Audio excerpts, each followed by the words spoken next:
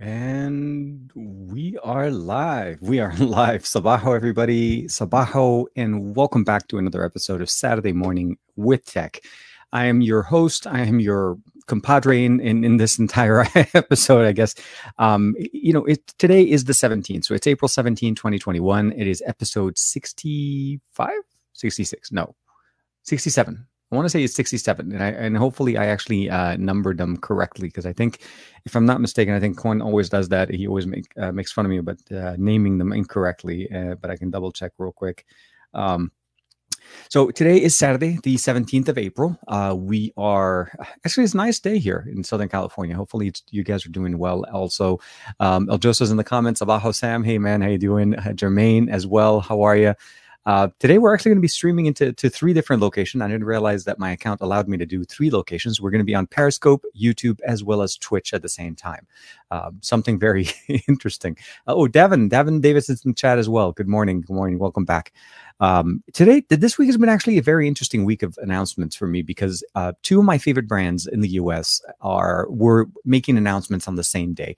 So Wednesday was like the biggest thing. And of course, on Tuesday, the day right before that, we had the embargo was lifted on OnePlus watches. OnePlus watches started becoming available for people to be able to pick up. And of course, for anybody that is basically a OnePlus fan or loves the OnePlus brand, this sounded like a good, it should fit, and it works perfectly. And they did actually sell out quite fast. I'm surprised how fast they were able to do that as well. Sean Pfeiffer's in the comment. Hey man, any new Tesla mods this week? I didn't actually do any mods specifically, but I am in the process of doing new ones. I don't know why, for some reason, I woke up this morning and I started thinking, I saw some videos I think it was on TikTok or something like that, where they were doing a kit, Knight Rider mods onto the actual Tesla, like opening up the mod.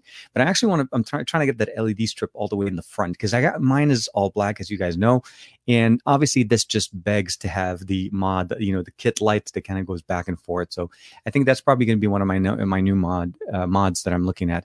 But overall, from what I've done, I've installed a separate phone holder with wireless charging. I installed a screen protector. I installed blue LED lights. I replaced the original LED lights that were inside of the car. I'm working on trying to put in a light strip, an LED strip in the car itself, just to get that RGB life kind of going on. But I'm liking it. I'm really liking the actual aesthetics. But I do also want to see if there's a few mods that allow us to actually get Android Auto running in it, not on the main console, but like a separate screen that can feed off of the ODB connection into the actual screen. And we can run like Android Auto functionality. So I don't have to worry about keep using Tesla's built-in music services, because they use Slacker, they use Spotify, which are very popular services. But I'm a Google Play Music subscriber, and I've been since the actual beginning of it. I was at I/O the first time they announced it. And I'm still running on the grandfathered account, so I'm Google Play Music for the long haul. Let's just say that much. Is to swivel the main? Yes. So Mambumbo, hopefully I'm saying that correctly. I think he said the display swivel. I saw that, and there's a few mods in there. There's two versions. There's the one that just does the swivel. There's one that actually does more of a slightly articulating, but also lowers the display. And I feel like that would be the better option. For me, it doesn't bother me much, because I kind of sit higher in the car. But I felt like when I'm working when I see in some of those options, it's like the ability of having it just at least tilted to my perspective, as opposed to where somebody's sitting there. And of course, you could tilt it both sides. And it didn't seem like it was that hard of a mod. It was more about just giving enough time, unscrewing a couple of screws in the back, and then there's that nice mesh fabric that they kind of put on the back. So I've seen those as well. Gary as well is in there. Maz B is in there. Sabaho, everybody. So that one's definitely something that I've been looking into. And the Dragon Ball Z lighting may be better than the Knight Rider. So there's skins also. So I was thinking about maybe skinning the actual Teslas, like trying to put some DBZ logos on the side or something to that effect, kind of, because when you have such a plank canvas in a way, you can actually kind of skin it really nicely. But the one I definitely was very interested in is the one that Saf did, where he kind of went matte black on the entire car. So it's almost like a matte finish to the car, as opposed to the reflective mirror finish that we almost have in there. So we're looking definitely very much into that. Richard Ratner's in there, isn't it? Ranesh, good morning, man, or good evening, depending where you are. It's been an interesting week. let's just say that I've been on a couple of podcasts. Obviously, you guys have been with us on the best of our week on Thursday night, on a little bit early with Juan Carlos and myself. And then yesterday I was actually on the, what's it called? The Pocket Now podcast with Josh as well. So I don't know if you guys follow it there as well. So that was also nice. Hamid Tech Talk, salam, salam, ahlan. Matt's in the chat. Good morning. Hope you guys are doing well. I have to go back to work, catching up with all of you guys tomorrow's show. So tomorrow's show for Matt and Sam with basically across the podcast. So the biggest announcement, obviously, this week for me was the Xperia line. So I was part of like a little bit of I guess we'll say a news briefing that was going on a little bit before. So we kind of knew a little bit of the information on the Xperia 1 Mark II, the Xperia 1 Mark III and the 5 Mark III.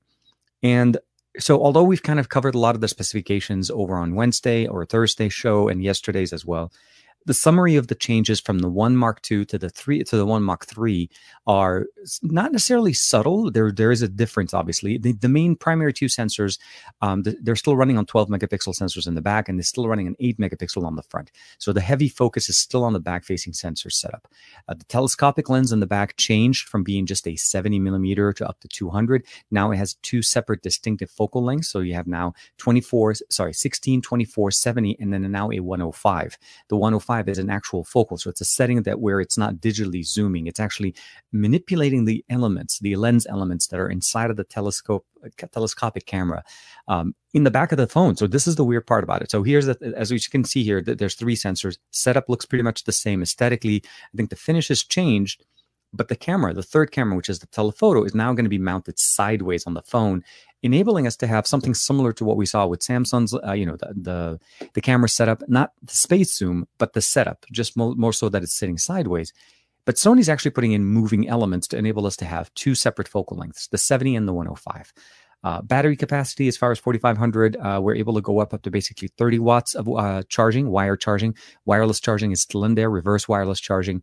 A major revamp into the camera system application. So the standard default application that we normally have on the Xperia 1 Mark II or the 5 has been changed. It's going to be now more of a simple version of the Xperia Camera Pro app. So similar aesthetics, but definitely built with more, I guess, the Camera Pro functions, but we're using a simpler UI element.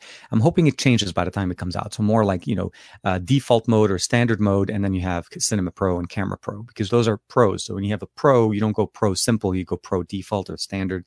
So we'll see. Gary the Fireman's in there as well. Davin, everybody else. So Xperia 5 Mark III is going to be 1,100. So Mabombo is saying so there's been some rumors. So yeah, I saw the $1,300 price tag. So we can start talking a little bit about the price tag and what they're offering. There's a few things to mention. The Xperia 1 Mark II was selling, I think, at the beginning, and I think it may still be selling for about $1,200 till the 3 comes out. And that was the price point that it came out. In the US, we did not have 5G. We had 4G LTE. The Xperia Pro, which came out later, and then actually earlier in 2021, now that one's a much different smartphone. The Xperia line, for what you're getting from 2020 to 2021, you're getting the 888 as a processor.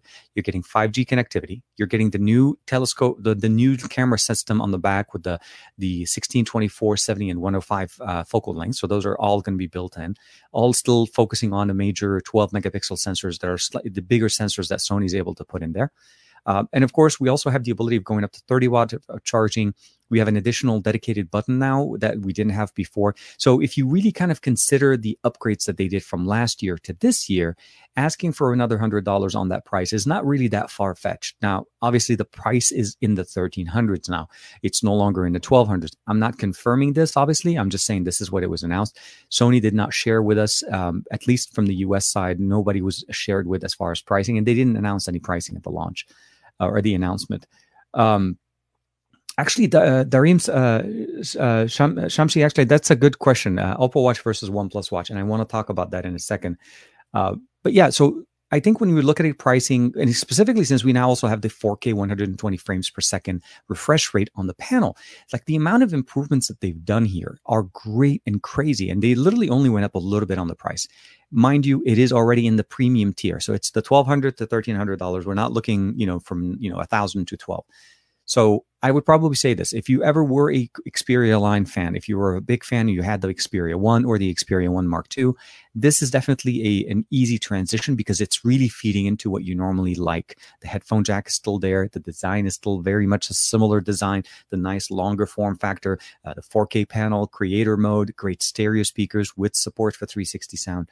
So I can definitely say that those are things that I feel are great for people to actually look for. So I love that part. But I did want to jump back real quick. Yeah, no, definitely. The 4K 120 hertz will eat up so you have to understand, I think more than likely it's going to be an adaptive rate. It's not going to be running at 4K 120 all the time. And even when we're running standard mode, like when we're running different applications, the panel itself goes up and down in resolution to save you battery. Because if you think about it, we had like somewhat of an upscaling up to 90 hertz from the 60 frames last year. But at the end of the day, you're going to have the ability of toggling between the 60 and the 120 to whenever you want that. And I feel like those are going to be some of those options you want to do. And creator mode, as we had before, had some auto mode. So when you switch over to watching content like Netflix and so on, it automatically turns on creator mode. So you get those features and it disables them the moment you get out of the app. So I'm hoping more management on the profile side as well. And HS power control as well is also in there. And it is going to be an OLED panel. Yes, from what we understand, it's going to be Ranesh is asking, it's going to be an OLED panel. And of course, I think the other additional things that they in there now, we're going to have 12 gigs of RAM on the Xperia 1 Mark II. And I think 256 gigs as micro SD card support still in there. And of course, the camera sensors and of course, Zeiss optics with a time of flight sensor on the 1 Mark III and no time of flight sensor on the 5 Mark III. Although the 5 Mark III is going to continue being a 1080p 120, which is what we saw last year. But then you get the new camera system, the dedicated button. There's a whole bunch. And of course, the biggest thing, in my opinion, is the fact we're going to actually have colors. I mean, not a lot, but literally in the US for the 1 Mark III, it's going to be a black one and a purple one. And I think for the 5 Mark III, there's going to be 3 colors. I could be wrong, but I think at least in the US, it'll be the green and the black one. So you have a choice. And I feel like that's a great opportunity because if you guys remember last year when I was trying to wait for the Xperia 1 Mark II to come out, the whole time I was trying to find the one, how to import the purple one from, I think, Europe, or even trying to get it from Hong Kong. So for me, those are things that are very interesting. A quick segue, because the question came up and I don't want to skip that too far. So a comparison, right? When we want to compare the OnePlus Watch and the Oppo Watch. Now, I have to compare, obviously, the one that are international. I'm not going to compare it to the Oppo Watch that's based in China. And the reason I say that, there's 2 versions of the Oppo Watch. The Oppo Watch that's running an OS that is similar to OnePlus's operating system, and I don't have access to that. The one I have is the Oppo Watch that's the international model that's running Wear OS.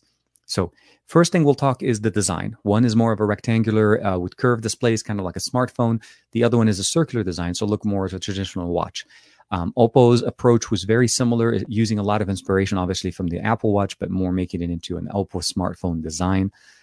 It's running Wear OS, connects really nicely, and I think it gets a solid day, maybe a day and a half worth of battery life, mostly because of the capabilities that smartwatch can do. So everything that Wear OS can do, Assistant, replies, there's a custom UI running on top of Wear OS from Oppo that allows it to run very nicely, and it's running the Wear 3100 processor. So fairly recent processor, one of the faster ones, not the 41, but definitely one of the faster ones, and about 2 days worth of battery life. When you compare that to what we're getting from OnePlus currently, and that's essentially is a proprietary operating system, and of course, it runs about, I think if I'm not mistaken, about 10 to 14 days. I think I got about 11 days solid from my first charge, and I then had to charge it up to 100% again. Charges very fast. It does not have any of the Wear OS functionalities, and I mean by no assistant function, currently no mobile payment, although it actually does house an NFC chip, so that could be coming in the future. And of course, the other thing that we're talking about is the design, the aesthetics. It's designed only to work with Android devices, where the Oppo Watch works with Android and iOS because of Wear OS. So there's that. Basically, if you kind of want to put them together as far as a conversation, which one is better? It comes down to what you need. If what you're looking for, a great fitness tracker or a fitness tracking device that does pretty much a good job at fitness tracking, but not necessarily so much at responding to messages and being able to do assistant functionality, like smart things. I feel like the OnePlus Watch does a very decent job of that right now. It's going to get better with more updates and get better with improvements. The hardware is very solid. Battery life is very nice. And the features that were removed to make it have a long battery life, I feel like it's an easy trade-off, where if you want to be able to get the tracking but don't necessarily want to have to respond from your watch, like 90% of the time when you're trying to respond to your watch from your watch, your phone is in within reach, right? So if you're trying to do it, most of the work here anyways, I feel like the OnePlus Watch does a decent job. To top that off, the OnePlus Watch sells for $159 on their site if we're able to get it, depending on the availability. So I look at that and I feel like it's something that you can definitely work at and enjoy both watches. They're not necessarily competing for the same market share because they're not running the same OS. And of course, Oppo's watch, in my opinion, I feel like, again, it's feeding into the norm mainstream Wear OS experience. We don't know, obviously, if OnePlus will be able to, replace it, or if they're going to try to replicate some of those features. Hold on, let me see here. I think if I'm not mistaken, ROG Phone 5. Oh, okay. So I think we were was hoping for an ESS Quad Pro DAC like the ROG Phone 3. So the DAC on the Xperia 1 Mark III, or the Xperia 1 Mark II, is definitely a step above any of the other headphone jacks that you see in the market. I'm with you as far as the quality of the actual the audio interface, as far as the audio processing. It's still very, very nice considering what you're getting it with and some of the other options on the market right now.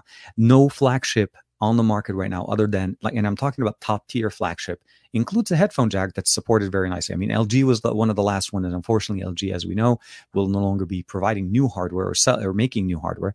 So at the end of the day, they're literally the only game in the market. So I agree, it would have been nice to upgrade it, but that could also be something that they can do next year. But I think at this point, the fact that it is still much better than most of the existing systems that we have on the market is still something to appreciate from what you get with Sony. Keep in mind, this also works as an audio input for Sony devices, as well as USB-C. The support for that now with an adapter allows you to use a much closer features than what we got with the Xperia Pro that has an actual HDMI cable coming in there as well. So Darim Singh, I think hopefully I answered that question for you right there. I think I'm going to scroll down and this is going to jump like crazy. Is an OLED panel. Okay, here. I would like to get a Sony Xperia. Okay, so here. I was saying my bumbo saying is I would like to get an Xperia, but I'm going to wait for the Zenfone, hoping that it will have an ESS quad DAC and will probably stick to the LG V20. So I think the V20 is still a very decent processing overall as far as audio, and of course the removable back, the removable battery, that little smart tick display that we had on the top. There was a lot of things that a lot of people loved about the LG V20. The build quality alone is definitely very nice. It's not V10 quality build, like I think the build quality, but I've definitely loved what the V20 did. And again, like once the battery kind of degrades or whatever, replace the battery, jump on to the next one. That's the beauty of it. But I'm with you. Yeah, you need to upgrade to the one that makes sense to you. I don't think Sony's trying to market the Xperia line, at least the 1 Mark II, and Mark III, and the 5 Mark III, for everybody. It's feeding into their existing base that love Xperia, love the camera, the alpha camera experience on a smartphone. One of the many things that I love about the Xperia is that it's a great content creation phone. It has the horsepower to process almost anything you want to be able to get it, throw at it. The one thing that I always felt like for me that was a limitation for me was the fact that the 1 Mark III or Mark II was a 60 frames per second panel with somewhat of an upscaling to 90. I mean, it's definitely better than 60, but it wasn't truly 90. So to go from 60 to 120, that refresh rate, especially for gaming, it makes the 1 Mark III a very compelling, well-rounded smartphone now, because it touches on the gaming side, it touches on the creative side. It also touches on the content consumption side on a very unique level, because we have front-facing speakers, we have 4K 120, we have HS power control to power our smartphone as we're playing games. So we're getting a lot of those features that I feel like we were missing last year, and now we finally can use them. So those are things. It makes for a compelling story. I don't know if it's if it's compelling enough to take somebody from the 1 Mark II to the 1 Mark III. Mostly because, again, if you dropped $1,200 on a smartphone last year, does it make sense to try to jump on another one a year later? I feel like this is a good upgrade for the original Xperia. So the Xperia, I would say the one that came out in 2019. Let me see here, Jermaine. Oh, I think Jermaine is answering Dominic on that one. Color OS in China, it's color. Yeah. So in China, the smartphone, the OnePlus, sorry, the Oppo Watch is running Color OS. It's a Color OS style, right? So it's more of the smartphone, the smartwatch experience. And unfortunately, I don't have access to that. I would have imagined, though, I mean, realistically, if it was going to be something running that is not Wear OS, that it would have been leveraging heavily on Oppo's existing ecosystem. Because my understanding, at least the one in China, that watch had a lot more functionality than what we currently have on the OnePlus. So there could be an evolutionary upgrade to that level. Right now, though, it's consistent. It has a lot of watch faces, has a lot of functionality for training, for exercise, so on. It's IP68, 5 atmospheres of protection. You can go swimming with this, raining, all of that stuff. It looks nice and it's thin and light. I'm surprised how light it is for how long it lasts. But again, you have to kind of keep in mind, it's really more of a fitness band and a smartwatch body, because it's heavily focused on fitness tracking. It's not heavily focused on smartwatch functionality, which I consider to be responding to text messages, getting true notification from the actual applications without getting to get that. What I mean by this is the notification right now that we get are in a system where it's aggregating, I'm calling them like an RSS feed with the name of an app. You're not getting an app logo or an icon. So you don't really get the chance to look at it and say, oh, that's a WhatsApp message. Or you look at it, oh, that's an, Instagram or whatever. Right now, you just see the name of the app right on top. So you have to kind of spend a little bit more. And it seems like they're still working on the software part, which I feel like that's why I'm waiting to do my full review, at least till the next update pushes out. Once that update gets out and we have a better syncing for the data, we'll be able to make a better decision. Let me see here real quick. I'm pretty sure I'm very bad on the... Mabumbo is actually throwing in a very... so hold on, let me jump real quick. Davin Davis... Sony does purple awesome. As former Z Ultra owner of the purple, it's one of my favorite colors on the phone. Absolutely, that was so. With the exception of the fact that I didn't want to get the phone without getting US band support, like I wasn't sure if I got the European model and that I got it in the US that it would work the exact same way. So there was always that. In hindsight, I think I would have done much better then, because I think it would have worked and probably updates would have been pushing to the model that I have much faster. The US, for some reason, we were actually one of the last ones to get Android 11. I mean, it was a running gag between Juan Carlos and I on the best of our week for a few weeks before we got the update, where we were like, hey, TK, let's go ahead and do the update. And we were like, double check, swipe down, let it refresh. Nothing happened. But I'm with you. Mabumbo, jumping on a very, very serious subject for obviously a lot of us here. The 888 is not necessarily the disappointment, and I feel like a lot of people. So it's hard to say that the chip is a disappointment. I feel like the processing power or the sheer horsepower of the 888 is there, and it's actually very much. It's obviously an upgrade from what we got with the 865. The concern, and the reason why I'm saying this, is because we've seen now different variations of the 888, meaning it's present in multiple versions from different carriers, right? Or OEMs. So we have OnePlus, we have Xiaomi actually on multiple devices running it. Samsung, of course, running it as well on their devices. And when you notice is that when you see carrier or OEMs actually putting time to put in the cooling mechanism to provide that processor the amount of cooling system to let it run at the power that it needs to run, there actually is some improvements that we can see there. So when we see what's going on with, let's say, devices like Xiaomi, where they are getting warmer, well, that's because they decided not to throttle the smartphone, the actual processor. But they also, I feel like they didn't maybe address the cooling system on it in a ruggedness enough for it to basically have a better heat management situation. At the end of the day, though, playing games on the Mi 11 Ultra is, I just got an update yesterday, has been smooth. There's no issues with it itself. It does get warm. And if you're holding it, obviously, and using it without a case, you'll feel the heat.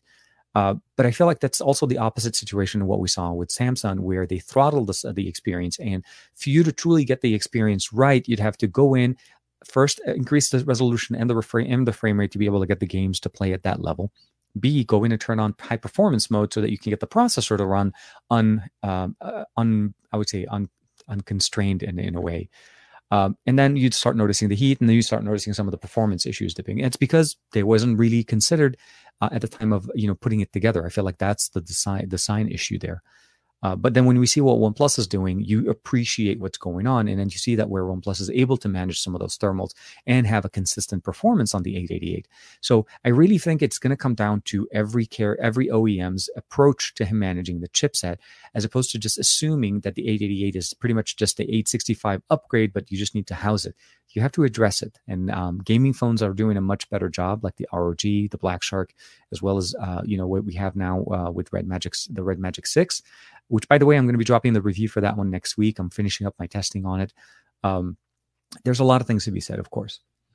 Earl Owens, my next phone will be a Sony. I honestly, I'm already with you on that boat, man. Honestly, I cannot wait to check that out. Sony, Dominic's jumping back here, says, Sony doesn't sell the Xperia Pro in Europe because of mmWave 5G. It's not live in Europe yet. We only have sub-6 basically 5G in Europe. And I feel like, yeah, the Xperia Pro was pretty much, I feel like, was designed for broadcasters and for the ultra wideband 5G connectivity. It works with sub-6. This is the weird part about it. It actually does support Verizon sub-6 millimeter wave, sub-6 5G in the US. And where I feel like the way they're approached to sub-6 in the US, they're using sub-6 5G to download, but the upload is still being run up on LTE. So there's a little bit of a disconnect there. That's why I feel like ultra wideband, when you're able to do like 2500 down, is like crazy, and uploading it basically, like it's just the numbers that come out of that smartphone is just crazy, crazy nice. I love it when I get calls in the middle of my live stream, but no, we're not going to take any solicitors today. Davin Davis is saying Sony has always done a good DAC, and the amp that is always combined, which seems to be weaker than it should be, and I think that's the concern. They didn't specify what they're doing differently this year, other than obviously that it will be using a higher quality audio interface. So we need to kind of go back into that. My hope is that it is definitely improved, maybe the improvements on the amp there. But nothing that we can't get a FIO or a FIO to make sure, obviously, to improve the life there. I like, okay, so Abdullah saying, I like the Icon phone, Samsung and Oppo. I'm not sure. I'm unsure what that means, Abdullah. Maybe if you have, إذا عندك سؤال بالعربي عبد الله اكتبه بالعربي. I should be able to read it and translate it for everybody. Dominic saying is, yeah, the 4K 120 on the Xperia 120 was very impressive, and then finally, it finally has the dual SIM tray in the European versions as well. So yeah, last year I noticed that the Xperia 5 in the US had the dual SIM, where in the Xperia 1 did not. But again, Sony is really doing it, and they're also sticking with the toolless experience. You still can actually remove the SIM and insert memory cards and so on without needing an actual pin ejector tool. You just literally use a little bit of your nail and then peel it out, and it keeps the water resistance that we have there. Guten Morgen, wie geht's? We have Grado is in the chat as well. Oh man, okay, I just jumped like 6,000 comments. I am so sorry. Let me see here. Okay, we're gonna go through. See if we can do a speed round. Best camera smartphone. Why? Phone reply. Whirlpool Technology. I think it's hard to tell which one is the best camera experience right now. I can tell you that the Mi 11 Ultra is doing a great job. Samsung does a decent job with their cameras as well. And when you go also for Sony, I feel like Sony is more of the manual. It's really the creators. Like we're talking creating and sitting in there and composing your subject. But they also do a decent job when it comes down to auto mode as well. So hopefully that helps. Let me see here. Dominic, love from India. Man, thank you very much. Satyapal, hopefully I'm saying that correctly. Hey, welcome, good morning. Yeah, no, again, I love, yeah, Jermaine, definitely great answer here. It says it really depends. There is a thing that comes down to preference. So what is your preference when it comes to images? What type of images? Are you looking at social media, I would say, high HDR, popping colors kind of type of an experience? Or are you looking more true to life and something that you're able to work with a little bit more on your phone, maybe a Snapseed type of an experience? Or you're also looking for something maybe like more of what Pixel smartphones do. Pixel does a great job into allowing us to have that auto picture that just it's going to come out perfectly beautiful every single time. So that really depends on the smartphone that you're looking, or the experience that you're looking for. And I think Jermaine encapsulated that one very, very nicely. Mabombo saying is I would love to test the Sony Xperia headphone jack quality with a DT770 Pro 600. The 600 ohms, even higher than the one I have. Would it be able to play it without a partner? I can tell you right now that at least with the One Mark II, the 280 ohms version of the 770s works perfectly fine. I'm not sure if the 600 is going to be able to. Obviously, I don't have one to be able to test out on the existing hardware. Although I'm pretty sure the V60 could handle those very, very easily. But I'll see. Maybe we'll be able to get a pair of those by the time the Xperia One Mark III comes out, or it becomes available for us, actually. Dareem is saying smart device marketing is developing rapidly. Rumors is that the new Google Pixel Watch will be more of a tracking type of a smartwatch. And that's true. So we're starting to see rumors about the Pixel Watch, but you have to remember, we've seen and heard about rumors of the Pixel Watch for years. People have been wanting Google to release a Pixel smartwatch line of smartphone or wearables, like what we have with their smartphones. I mean, Glass was one of their earlier developments that kind of went away. They went over and they bought Nord last night, the glasses by Nord. And those hopefully will eventually come back as a smart wearable of some sort, and maybe a next generation of those. So there's things going, obviously, and Google always works on it. The smartwatch from Google would definitely be an interesting approach. I'm hoping is that with them focusing on releasing a wearable, that their heavy focus will be more to improve the platform, bring better connection and less connectivity issues to Android. So those are things that we're looking for. On top of, obviously Whitechapel, that's going to be coming up later this year with the Pixel 6 on their own SoC. So they're definitely working on those things. So those are the things I wish I definitely in there as well. Let me hear. COVID. Take care of your family, man. Harry, thank you very much. Hope you're doing well, and yeah, be careful, of course. Current situation with all things like that, of course. Let me see. I think I'm missing. Ranesh is jumping in real quick. Seems only so much we can do without frying the phone due to thermals. Phone manufacturers need to put more thoughts into the management here as well. And this is something that I feel like we need to see more focus from the mainstream smartphone manufacturers. Gaming for smartphones by definition or by default, like seriously, the Red Magic 6 has a dual cooler fan that literally kind of mounts to the back of your smartphone. And actually, here's a little tip, which I don't think maybe some people may not mention. This cooler actually works with other smartphones. It has an app that you can download directly with the book that comes in the box. And you can use this to put on any smartphone on the market to be able to basically just connect it over USB. Or even if you want to, you could just connect it to any power bank. It'll turn on, and it has RGB colors. So yeah, cooling is going to be a big concern. I think the one thing that I feel like that always ends up being a concern for us is when they don't focus on it and then they sell it as in it's a great gaming phone.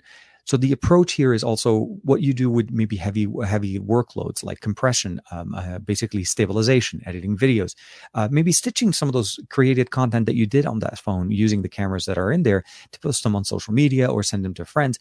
Those are the things that you really care about, and you don't want your phone to start heating up. Exynos has been known for that for Samsung smartphones for the last couple of generations. Even the 2100 seems to have some concerns. So at the end of the day, when you're looking at things like that, it's going to make the user base feel weird. Like this is going to affect the next generation of the smartphones, not even necessarily this one, because the people that are deciding to buy the current generation of the smartphone are probably coming from like 2 or 3 years or older generations, right? So for Samsung, it'll be like the S9, the S10, and jumping into the S21, not realizing they no longer have an SD card. Those are things that you kind of keep in mind. So what I would probably say is, just make a decision based on what you're looking to do. If gaming is the lifespan of what you think that the smartphones needs to do, focus on buying a phone that addresses those, and obviously do some research and get the smartphone that feeds that. If you're doing it mostly for camera, video, and content creation for social media and general usage, then get a smartphone that is focused on those. There's going to be an option. I mean, this is not I would probably say this is not an Apple situation. This is very much a approach to what we normally like, and get the phone that kind of fits you. And that's what Android offers us. Jermaine is going to be off in a bit. Have a good day, people. Hopefully you're doing well. Definitely. Thank you very much, Jermaine, for stopping by as well. Thank you very much. Let me see here. Davin Davis. So the 888 is a much better version than the 810B comparatively, but not really when it compares to the 810A. So if you guys remember, Qualcomm obviously had a massive issue with the A10 chipset back at the beginning. I think it was like a few years ago, around the Pixel 6. I want to say the 6P, sorry. And one of their biggest concerns, obviously, is it felt like that chipset ran hot regardless of what you were doing. So it was literally overheating. A lot of people were having a lot of problems with them. And then later in the year, Qualcomm released the A10B, which is the second generation of it, addressing some of the heats by underclocking the processor a little bit so that it allowed us to have better thermals and the phones were able to run better. It was still overpowered for the sense of what you needed, but at the end of the day, it was more, the approach was very different. Will the 888 have that when we go from the 888 to the 888 Plus? I don't know. Will there be an 888 Plus, or will it can be called like an 881 or an 880? I'm not sure how Qualcomm will address it, because I think at this point, not enough statements have been made. General usage for easy, quick access, jumping in, jumping out kind of thing doesn't incur that type of heat. It's mostly on consistent push. Like if I'm using the phone to play games for a couple of hours, you're going to feel it.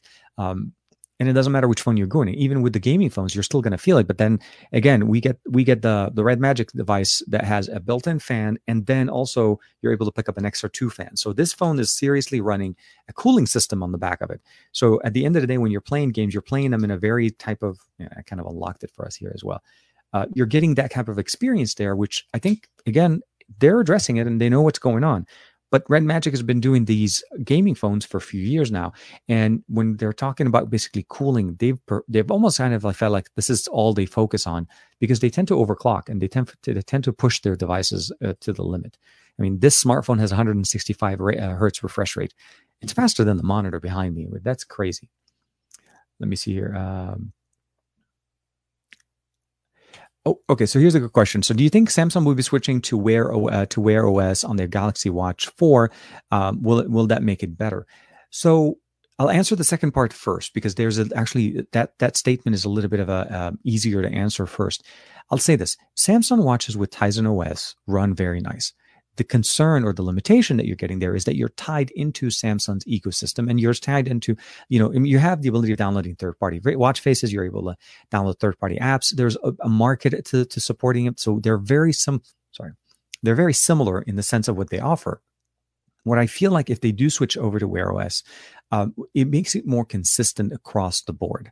Okay. Tizen is a great operating system when it comes to smartwatches. And I feel like Samsung has evolved it enough that if they do switch over, I almost feel like they're going to lose some of those progress that they've already done, because some of those optimizations came from them separating from Google back in the day. And we all wondered, would it ever survive? Would it ever make it? And those are things that we never really got an answer for till, as generations of Tizen OS smartwatches came out.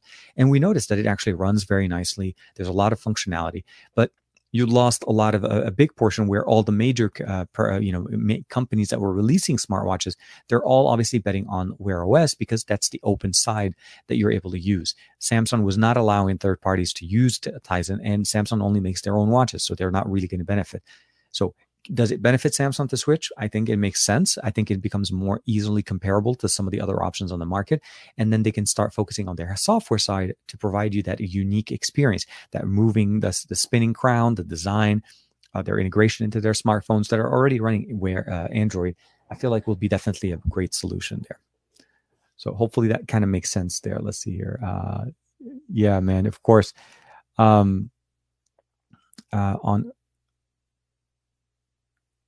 Yeah, I hope so too, Harry. I hope that people kind of get on board with that as well.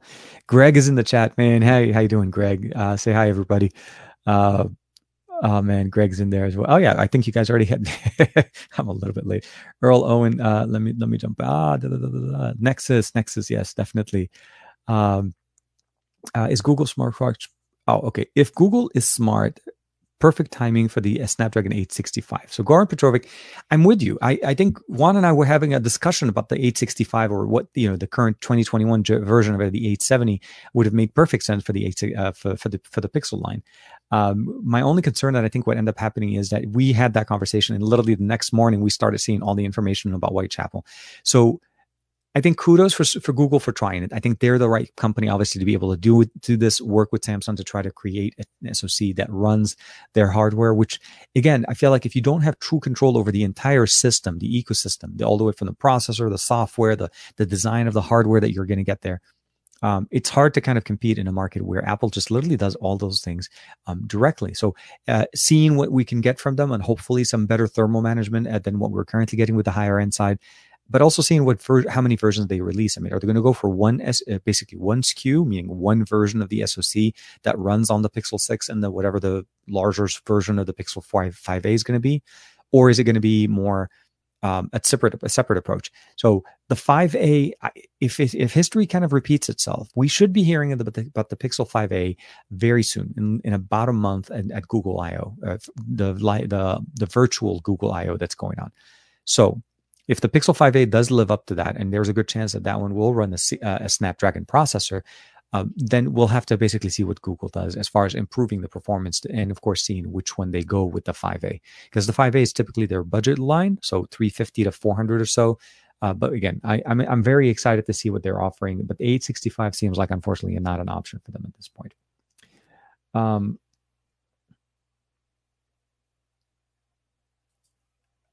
Okay, so I'm not sure. Are we still streaming, guys? Can you guys see? Oh yeah, that's right. I noticed that the number kind of just dipped massively. Let me know if you guys can still see me. On my end, it doesn't seem like there's going on any problems. Let me see here. I'll jump on the YouTube app just to kind of see how the stream is going. Actually, hold on a second. Why am I not seeing it? Oh, I'm actually in the account. That's why. You don't see the stream. Okay, let me see here. It seems like it's still going. I'll keep it on for just a little bit, just to kind of make sure. Let me skip this thing. Yeah. No. I think it seems like it's back up and running. And let's just double check here, and I'll do that. Okay. So yeah. So I'm not sure if it's back for you guys as well. Hey Dominic, let me double check here. Earl Owens. Does anyone mention the Sony ecosystem? You think Sony should make a smartwatch? So I'm not sure if it makes sense. I mean, realistically, Sony is really known for their optics. I mean, they're more about movies, they're more about TVs, content consumption. I mean, don't get me wrong. It wouldn't hurt for them to make a smartwatch, but I don't necessarily feel like a smartwatch is something that would fit into the ecosystem that's going on right now. I think maybe better integration between their Sony smartphones and obviously, so you have Sony smartphones, you have Sony PlayStation, you have Sony TVs, you have Sony cameras. If you notice, they're all about the content consumption and content creation level. And I'm not sure if they're focusing on smartwatches for wearables. The headphones, obviously, the department for wearables are definitely very nice. But I wouldn't be disappointed, and I would be very much looking forward to see what Sony has to bring into that ecosystem as a I would say basically a foray into giving us a smartwatch that is Xperia, like the Xperia watch. That actually has a nice sound to it. So Davin actually had a quick question. So how's the heat on the Poco F3? So the F3 is running an 870 processor. No heat.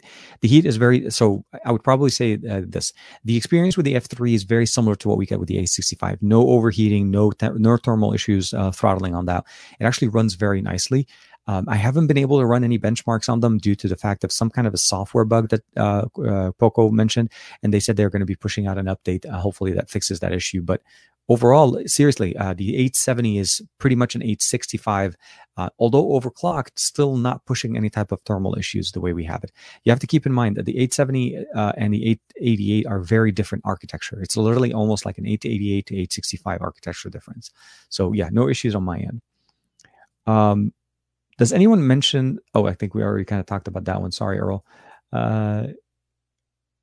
Do you have few stress tests on the 870, 860 all run too hot? Okay, so in the amount of stress tests that we've done, so for me, a stress test is to be able to play the games and see consistently no issues and no drop frames and no throttling done on a smartphone for about 1 to 2 hours, and that's typically what I do to stress test every single phone.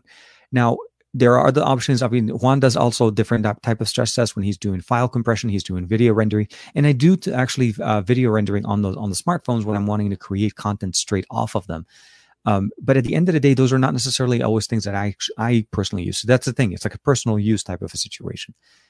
Do we all create videos and edit them and produce them? Not necessarily, but you want to be able to know that when you do that, the phone's not going to bonk, and that you're not going to be sitting here as if you're running on something from like two generations ago. The 865 handles a lot of the performance very, very similarly to the 888 with better thermal management. So the 870, the 865, the 865 Plus all had better thermals. And also it had a separate architecture because the modem wasn't even built into it. So again, 888 has an inherent issue, but it needs to be addressed. I don't think it's an issue where it made it not work. It's just that if they don't address it in the manufacturing and the cooling, it's hard to actually justify it. Your approach should not be, this is just another chip from Qualcomm. This is a chip that runs a little bit warm when it runs at full throttle. And for us to keep it consistent, you have to cool it better.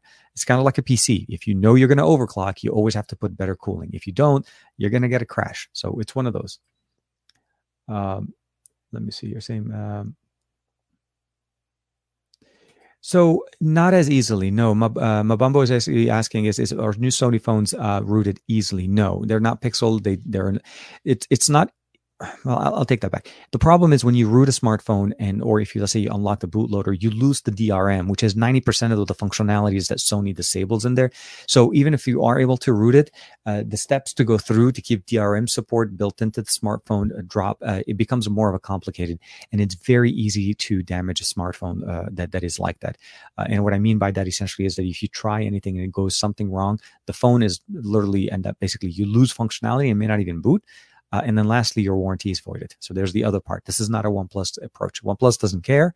As long as the phone is working, they'll honor the phone even if it has even it has an unlocked bootloader on it.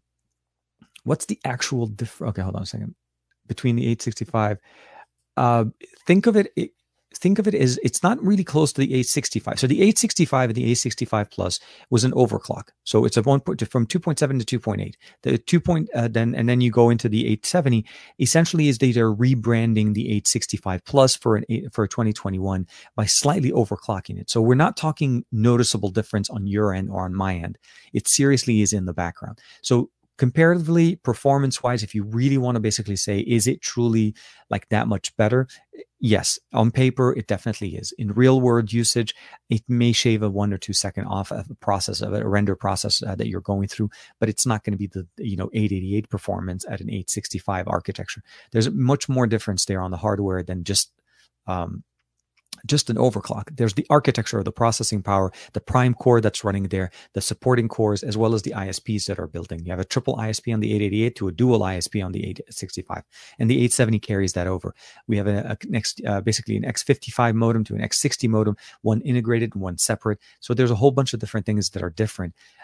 At the end, I would probably say anything running the 870, the 865, you won't even know a difference between that and the 888. Because at that point, seriously, the normal day-to-day functionality, it's pretty much not really very noticeable. But again, there are other things that they can do with the processors that you'll notice. Obviously, the processing, utilizing the triple ISPs, or even just getting better 5G compatibility, because the X60 actually is more of a wideband, an international 5G compatibility was much better implemented there than what we had with the X55. The X55 was more regional, so you get 5G for the US, but you don't get it for Europe. But carriers or OEMs can actually unlock their phones to run on all the 5G bands across the across the globe. So those are very big differences as well. And I know I figured what you meant, Goran, is that you meant more on performance. Honestly, not really. The 820, the S20 and the S21 for the general data usage did not really do much difference as far as performance.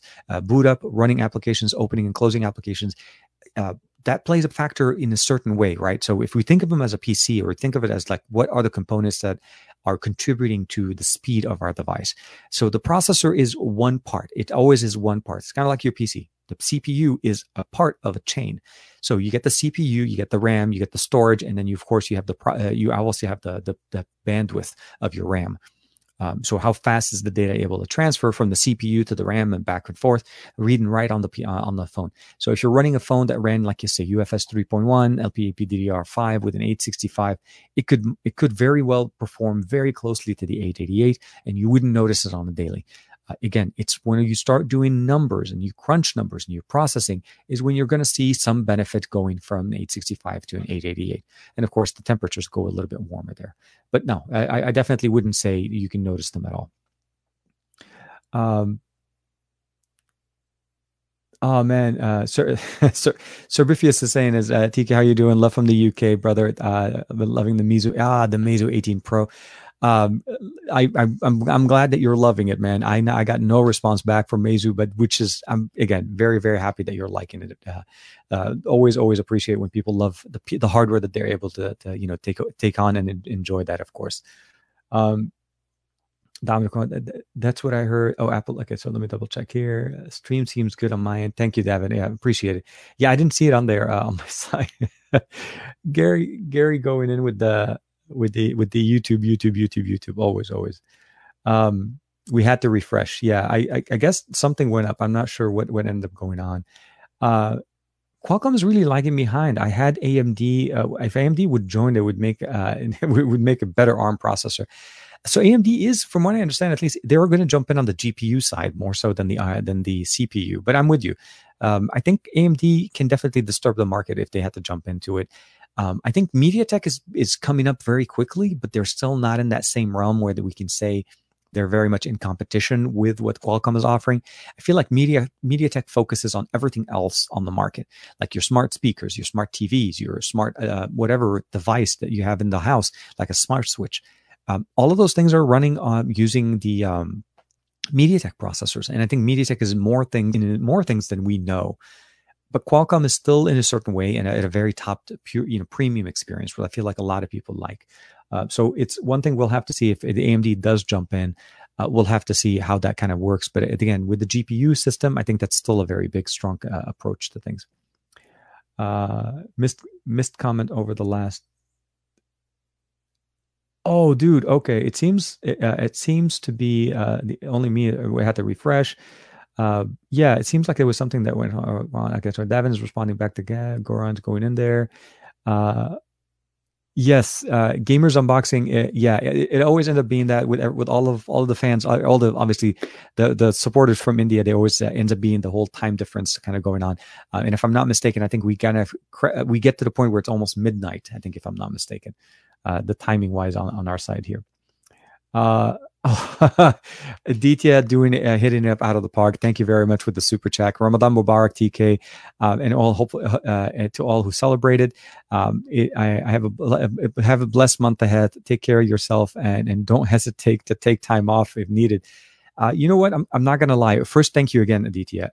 The first couple of days, first 2 or 3 days that kind of started with Ramadan, the adjustment period, that took me a little bit of adjustment. And I can still say that at the end of the day, like around 3 o'clock or so, yeah, let's just say focus level is not as sharp as it is like early in the morning. That's why Saturday morning with tech works great. And then of course, it's partially, like you get used to it after 2 or 3 days. You don't even get hungry. And it's not the hunger, by the way, believe it or not. You can go for a lot longer time without eating than you can go without drinking. So I feel like, because we've done it too, my wife and I have done the, one meal a day, or eating between certain hours during the day, like, fasting for 20 hours and then eating between like 4 hours or so. And those I typically don't have that many problems with at all, because I'm able to drink water, I'm able to stay hydrated, and of course have my coffee in the morning. But with Ramadan, that's the shift. So if you guys are not familiar with it, as I've probably heard, the thing is essentially is we just don't eat from sunrise to sunset, and we're able to have a meal before, so you're able to start your day right. But yeah, thank you. I appreciate that very much. Yeah, so Demir is actually saying, yeah, AMD is joining AMD is joining Samsung, and of course MediaTek is Nvidia is joining MediaTek. If you've heard of the news of any future MediaTek SoCs possibly getting RTX, dude, the moment that happens, sign me up. I want RTX on everything. I've been on the hunt for a 3080 for the longest time. I can never find one. And I feel like at the time when the 3080 Ti drops, we're going to be like, where's the 3080 Ti? It's just never going to happen. I'm still running on the 2080, still very powerful. It just, every once in a while, with any of the latest updates that I've been receiving from NVIDIA, I'm starting to see some of the hiccups in the performance when I have dual monitors. Because I actually use the monitors behind me, by the way, not only just the game, but when I edit videos, I use the top monitor as my viewfinder. So I have a big display to see the videos playing, and then my timeline is playing on the Odyssey, the 59-inch cross diagonal there, 49, sorry. And Overall, the experience works great, but every once in a while there's a little bit of a hiccup. So I've always looked at everything. Um, so Gary, I think, yeah. So that's the challenge, and especially for the Saturday morning with tech, because it is a. I typically, as you guys know, I always have my glass of water. I put some Tang in it, or I put some Fanta. I forget, like whatever those drop liquid things, and I have no problem continuing going through it. And we've been doing good. We're almost at the hour mark, and I don't feel so bad. But I could definitely feel like, it's the mouth is not necessarily as hydrated as it was like last week when we did the last show before the Ramadan started. So we'll have to see how that kind of goes in there. Definitely, JDJ saying, "What is the best thing you remember about Ramadan? Any special Eid traditions?" So honestly, when I have to go back to Ramadan, my favorite ever memory would be back when I lived in Lebanon when I was a kid. So there's a very big different experience about being in celebrating Ramadan, or actually being in Ramadan in a country that actually celebrates it, the whole country that celebrates it. So I'm not trying to say that it's not the same kind of experience. It's different here.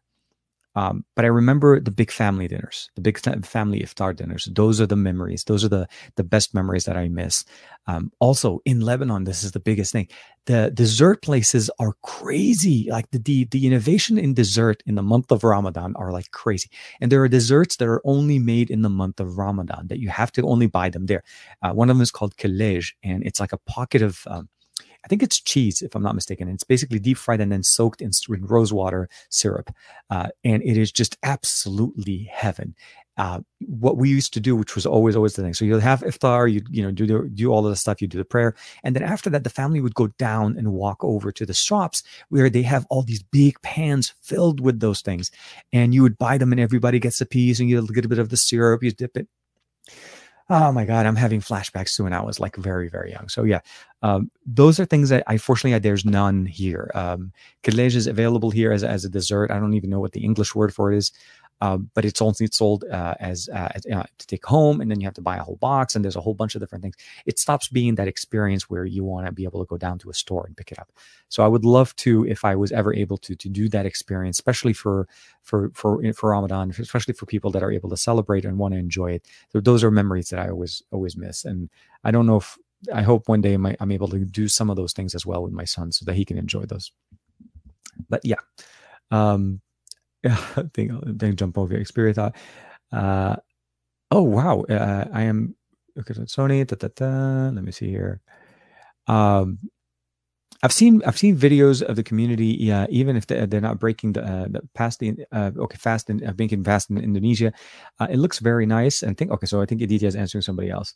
So to me, the Xperia 10 Mark III seems like a perfect Pixel 4 alternative because of how similar they are. So there is the other part. Yeah, the announcement actually covered 3 different Xperias. There's the 1 Mark III, the 5 Mark III, and the 10 Mark III. And the 10 Mark III is really more of the budget line devices. They still, I guess, retain some of the primary new benefits, but they don't. They have a lot of things in there that obviously are geared toward the mid-ranger.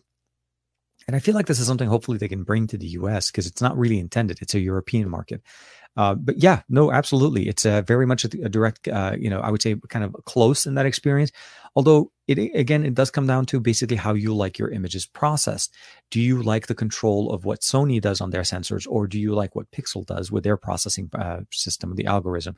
So those are things that we're going to definitely have to see how they do, especially since the Xperia 10 Mark III will be closely coming closer to the Xperia 6, the Pixel 6, which again will be running a brand new SoC.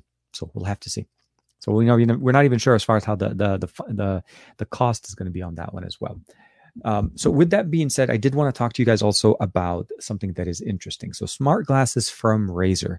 So you probably already saw the announcement. So Razer pushed out some glasses on the market. They're called the Razer Anzu. So the Razer Anzu are glasses or smart glasses that are intended for gamers. So they have blue light rejection. They have some of the technology. Actually, we'll even do that one as well here. So the main thing that they have here is obviously the blue light rejection, the ability of having obviously built-in speakers, touch control, low latency mode for gaming, and of course, Bluetooth connectivity to your smartphone to give you access to those, to obviously the speakers and so on. For me, I decided to go with the larger frames, and I decided to go with the more square frames as opposed to the circular one. So A little bit of a quick change in design. Let's go ahead and put this on. So a couple of things going on. Actually, forgot to mention, there's a couple of LEDs in there that are sitting right there in the actual glasses. Let me see if I can get these to here. Oh, actually, you guys can actually see it. It's focusing so closely on the Razer that everything else is out of focus. It's crazy. So they work pretty much obviously like regular glasses. These are not my prescription lenses, which although I actually do need to clean, that's the problem with glasses. You always have to clean them. But they're lenses that you're able to replace. They include a separate pair of polarized lenses that are intended to make them so that they can be used outdoors for sun. But again, smart glasses that are intended to be worn. So let me know, what do you guys think? Let me know what you guys think, actually, the design. It definitely changes the look. I'll have to rebrand the channel if we decide to stick with them. I like them. I like the way they work. The audio on them is actually very nice. It's a directional micro speakers in the earpieces that sit right at the edge of the actual piece. So on the back, right in there. And essentially, it just points the audio straight into your ears. So you put them on, and there is an application that you're able to run on them. So hopefully I can actually find it. The Anzu smart glasses. Hey, here we are. So you can kind of see them right there. It'll give it a second to find them. And if my Sony, if my camera, and couldn't find them. Thought we were connected. What happened? No, I was kidding. Let me see here. So yeah, the overall performance as far as what you're getting with the smart. Let me see. I think what happened is I shut them down. We'll have to close. Oh, by the way, they do shut off when you close them. Open them again. And then, and you get that as well. You get the Bluetooth connected. It takes 10 years off for your TK. You look like a 28-year-old who just died there. So it does actually, it has a different look. So I don't have my lenses in there, so my vision obviously isn't corrected because I do wear glasses all the time. That's really nice because it looks like a normal pair of glasses. Does it have any of the colors? Unfortunately, no. They have two sizes and two designs. So there's the small and the large. For the one I have is a larger, the large form. So you can actually kind of see it right here on the side where it says the word large. So that's the actual size that I got. Mostly because when I looked at the measurements, I looked at the frame and how it would sit on my face. So I felt like I would have loved for them to have a frameless on the bottom that would have just carried it over. But yeah, definitely. Gary, it's not only hip, it's hip to the hop to the hippity hop, all of that good stuff, because you can listen to it. And you're actually at low levels. It works really nice. Like I can say, I can continue a conversation right now. Like seriously, we can have a conversation. I can have somebody talking to me in my ears with the level obviously lowered so you don't hear it outdoors. But I wanted to show you guys again, kind of like the levels of how it plays. So here, I'm going to play a song that. So right now the music is playing and it's pointing directly into my ear. And if I'm not mistaken, I think you guys are probably not even listening to it as much. But it's something to that effect. Like as I'm playing some Armin van Buuren right now, the State of Trance 1012. And conversely, this could also be somebody sitting in the background that's listening. I feel like the approach to the way these are done are very nice. Microphones are very good. Battery life is about 5 hours. I'm still working on a full review for it, but I think the overall performance, I've been using them during the week for all my conference calls for during the day stuff. So talking to people, doing things, this is just a different approach than what we typically see from bone conduction, right? So bone conduction sits on the side and it conducts the sound into our ear. Technically still has somewhat of a resonance. You're still able to hear it if you're close enough to the person. These do similarly, but what I like about them is the fact that they're replaceable lenses. So I can replace these lenses and I can actually get my prescription done for them, which, believe it or not, actually I'm very much considering, because when I did get my new pair of glasses, I did pick up the prescription so that I can order them directly. They're light, they're not too heavy, and they fit very nicely into the design. They're a little bit thicker on the side, so for sure. You're going to see a thickness a little bit, but that's where the speakers, the batteries, and the charging connector is actually sitting here. Let me see if I can get it to focus right there. So you can see the charging connector right there sitting on both ear bands. So you charge them independently. It's almost like two pairs of speakers connected together. So very much Anzu versus Bose glasses. So I would imagine that the Bose glasses will perform a little bit better. I had a chance to play with the first generation Bose last, was it a year ago or a year and a half ago? And they sounded good, but they still feel like they needed some improvements. I feel like the audio performance may be a little bit better. For me, so for playing COD or trying to play games that are fast-paced games, there is a game mode that reduces latency. But here's the thing. It gets better, but it doesn't get down to the level, obviously, of wired connection. So you're always going to want to be able to play wired or even a proprietary wireless connection from, let's say, something like Logitech with their gaming headsets.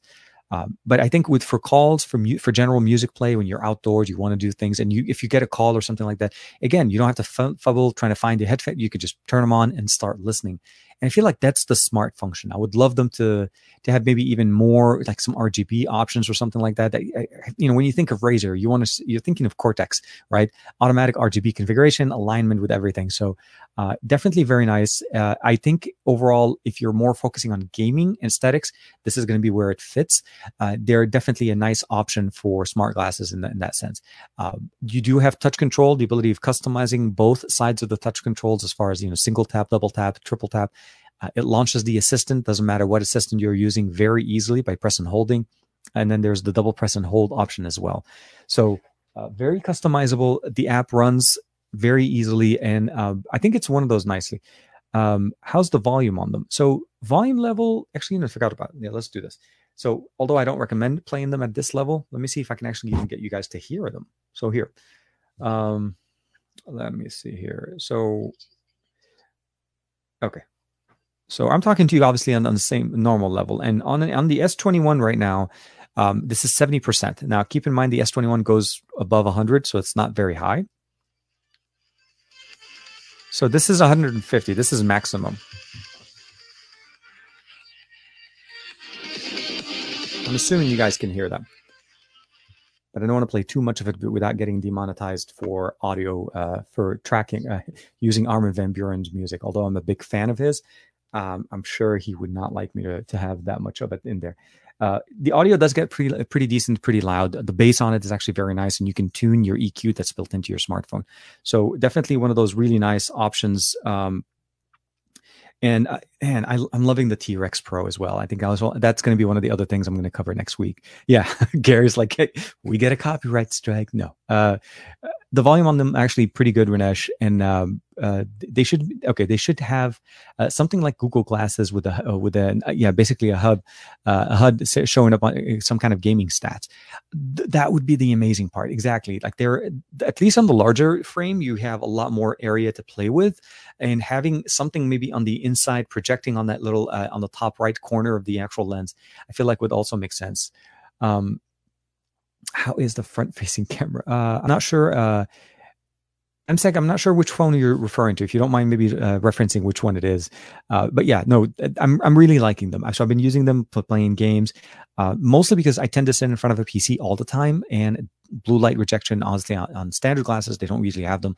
So having something like this, so I'm looking forward to getting prescription lenses and getting those set up as well. Hopefully, I can get something that also had that. I'm not worried too much about outdoors because, as I mentioned, if I'm not mistaken, here. So the box comes in with a couple of boxes inside. So you get two. The main box is the carrier with the cable charger, which has a small pocket inside of it. And then the second box is the additional lenses. So let me see if I can open it up here. So here. This is going to look like somebody's looking at you. So you get the two extra polarized lenses, and you can pop them in and from both. So it's easily replaced, very easy, and of course, you can keep them on when you go out. And I think that's what I really like a lot about them. One thing I would probably say that I wish, though, if there was a way to keep the extra lenses, a way to keep them inside of the carrier. So this is nice. This is very functional. But the only pocket that you have a space for right now is the cable charger that you're able to use. So the cable charger, actually, it would be nice to show you guys. So the cable charger is a decent thickness. So you can either carry this or the actual lenses if you want to keep them. And it has those two connectors that you're able to connect the headphones to, or the smart glasses. Once you connect them, it does disconnect the power to the actual, it turns them off. So Let me see if I can put this correctly. And here it is. So they kind of like sit ever so slightly on them. You can put them on. Obviously, you can close the lenses and charge them in that aspect. So it's very nice. And then when you're done, just replace, move them up, and you're ready to go. No issues. Never a worry that you grabbed the lenses and forgot to disconnect. Magnetics or Max Stripe or whatever you want to call it, similar to the way magnetic connection is always the best, especially when it comes to these things that always give us. I feel like the best experiences. So let me go ahead and just tie them off. We're doing it live, and then. Again, in the case, there's a small pocket and it kind of sits very nicely. And there's a cover for it that separates from the back. And then at that point, you just put your glasses in. Oh, sorry. It'd be nice if I put them in the right order, right? Here we are.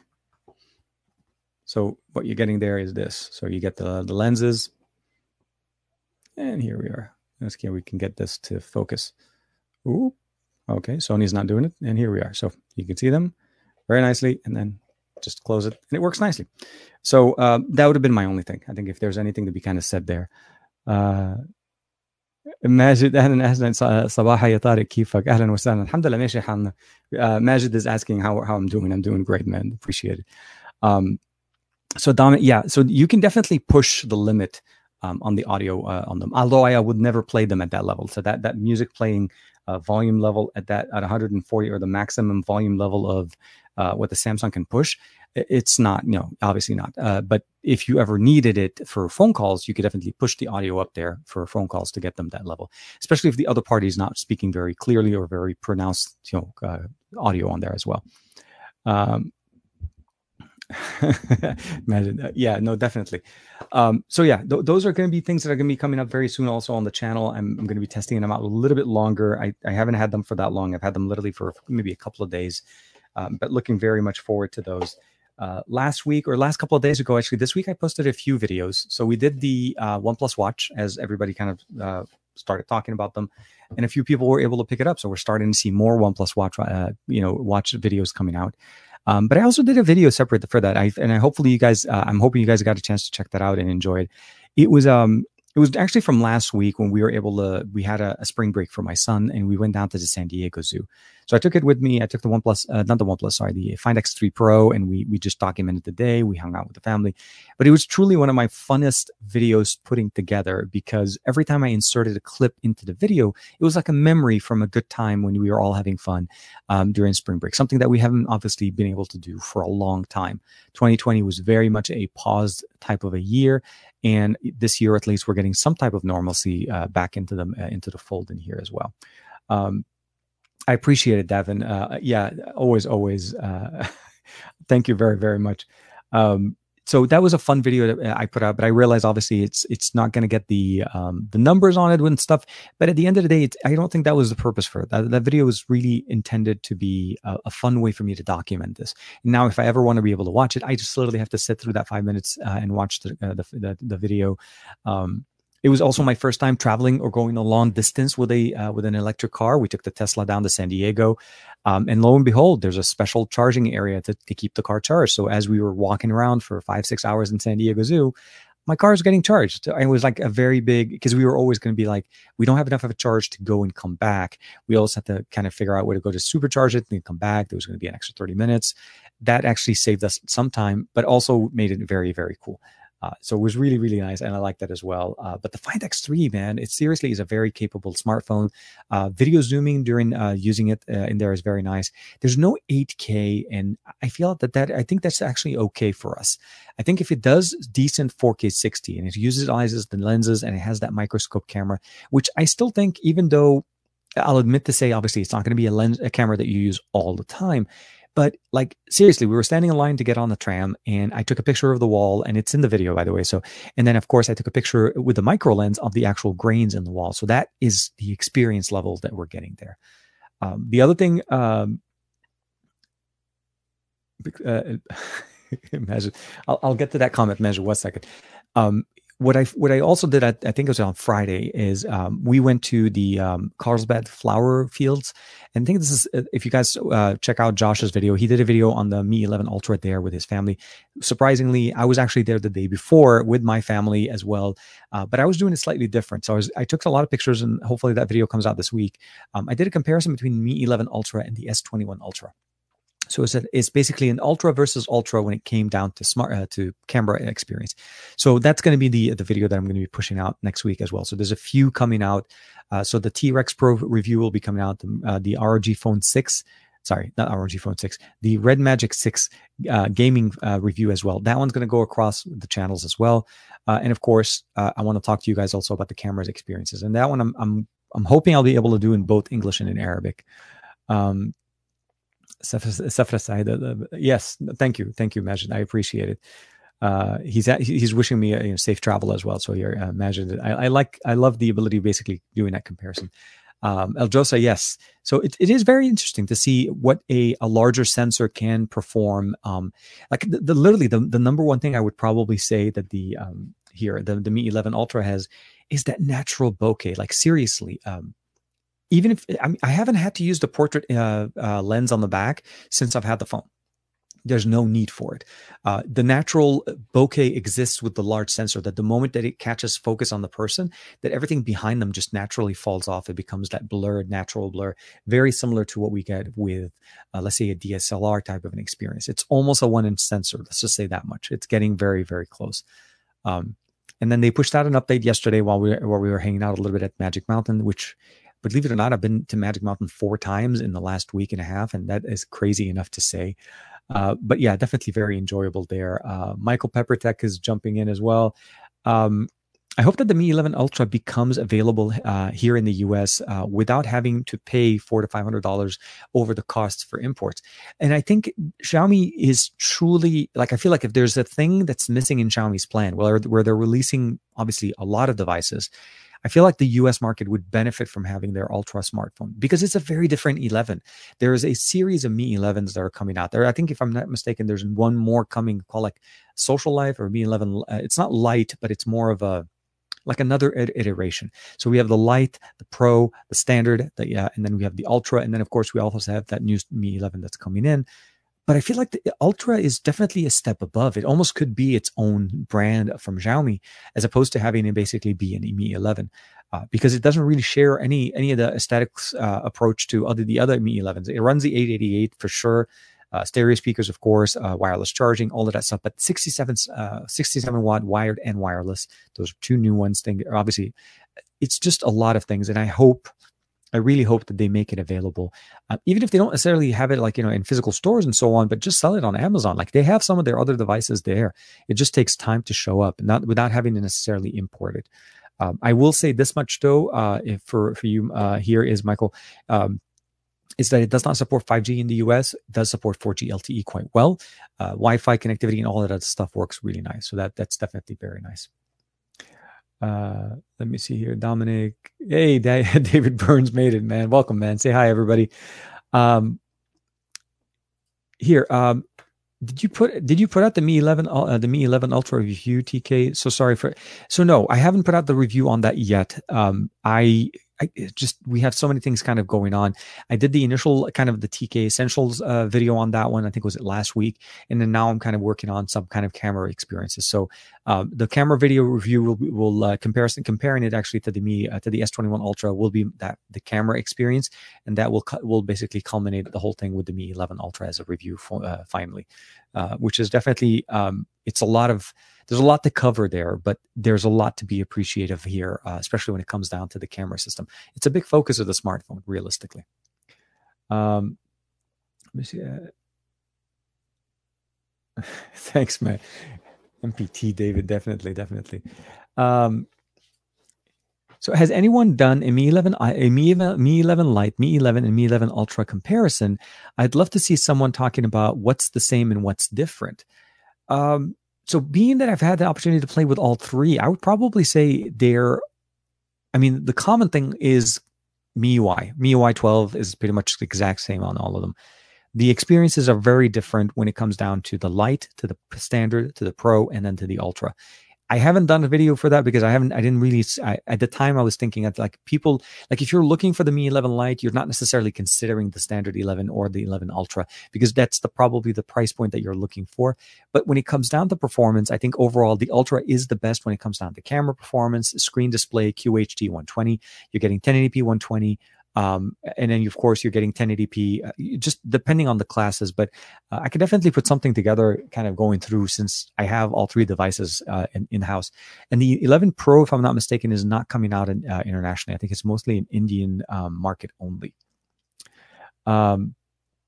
Any thoughts on the Mi Mix Fold? I'm excited on this one. It's one of those things like you have to kind of appreciate Xiaomi jumping into it. So we had another announcement this week with folds, obviously TCL, we talked about them as well. So the TCL 20 Pro, the TCL 20L, those are the new series from TCL that are going to be coming out. But they also teased us with it's a concept phone, right? So it's not a phone that's coming out to the market. At the time, when I saw that, because at CES, they told us they were going to have a foldable. So we saw the roll and then we saw the folding. So essentially it's kind of like half of what the fold and roll is, but more so in just a foldable. And at the announcement on Wednesday, TCL showed us a glimpse of something called the TCL Fold and Roll. Hopefully not the phone, not the name of the phone that comes out at the end, but it essentially is a phone that unfolds to become a tablet, like a mini tablet, like the Z Fold. It's actually closer to what the Mate X did, the Mate X2 as well. Not the X2, the X, where the display is on the outside. So when you close the phone, the display is sitting on the outer display. There's no closing on the other side. Where the fold and roll takes it to the next step is they took what Oppo did with the Oppo X 2021, and it allowed it basically to roll out. That became part of the phone as well. So where I think LG teased us with a rolling the phone where it expanded as kind of like a scroll, but more of a sideways expand like the X21. Those were also another kind of announcement that was done. Now, Mi Mix Fold is very much a Xiaomi approach to what we get from foldable devices. The price point is going to be less. It's going to be, if it does become available internationally, it definitely will become a very big competitor because it'll give the opportunity to more people to try foldable smartphones without having to shell out the price point. I can say this much that the Z Fold 3 has not held up its market, its resale value since announcement, and it has not been that long.